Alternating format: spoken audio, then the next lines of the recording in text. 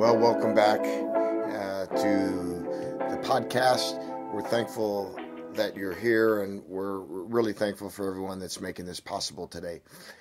We've been talking about connecting to God, connecting to people, and now I want to talk to you about the third leg of our vision and mission is to connect to purpose.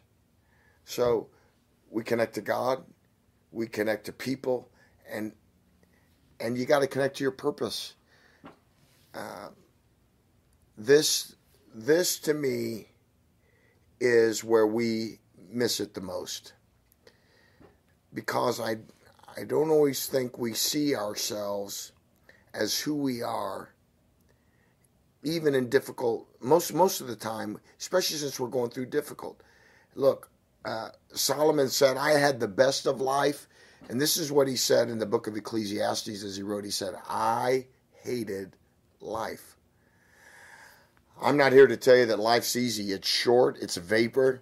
It's as the flower and the grass that fadeth away and dries up and dies. Doesn't last long. And so what is our life? Do we just give up and quit and say, man, things are tough? And no. We use the time that God gives us, and we use it for His purpose. And so I don't care if you're in your 80s or your 70s or your 60s, or whether you're still in single digits, 5, 6, 7, 8. I believe all of us can start connecting to purpose no matter where we are in life, because God has a purpose for us. If you're here, God's got a purpose. If you're still around, God has a plan. And you got to get in the middle of that and understand it. Daniel was a young man. He was a young man that was caught up in the captivity of Nebuchadnezzar. The scripture tells us that they took them to Babylon, and notice all the things that they did. They changed their language. They changed their name, and they changed their diet. This is always the attack of the world to get us away from our purpose.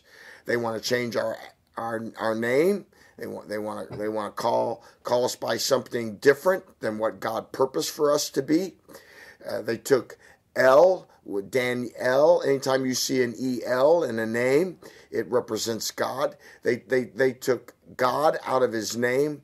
They took God out of His diet and His appetite for the things of God, and they changed His language and how He put sentences together, how He talked. And so I want to make sure that we don't lose this purpose as Daniel didn't lose his purpose. Notice the Bible says in Daniel 1:8, and Daniel purposed in his heart that he would not defile himself with a portion of the king's meat, nor the wine which he drank.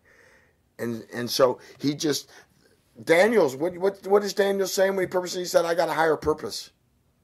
He said, I can't get caught up. I realize I'm in captivity.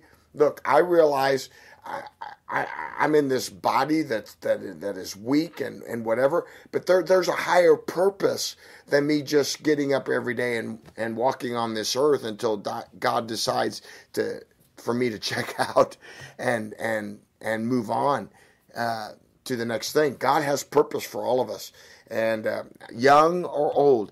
Daniel never lost his purpose. He was a young man under Nebuchadnezzar. But by the time we get to the king of the Persians, we get to Cyrus and those, he's old.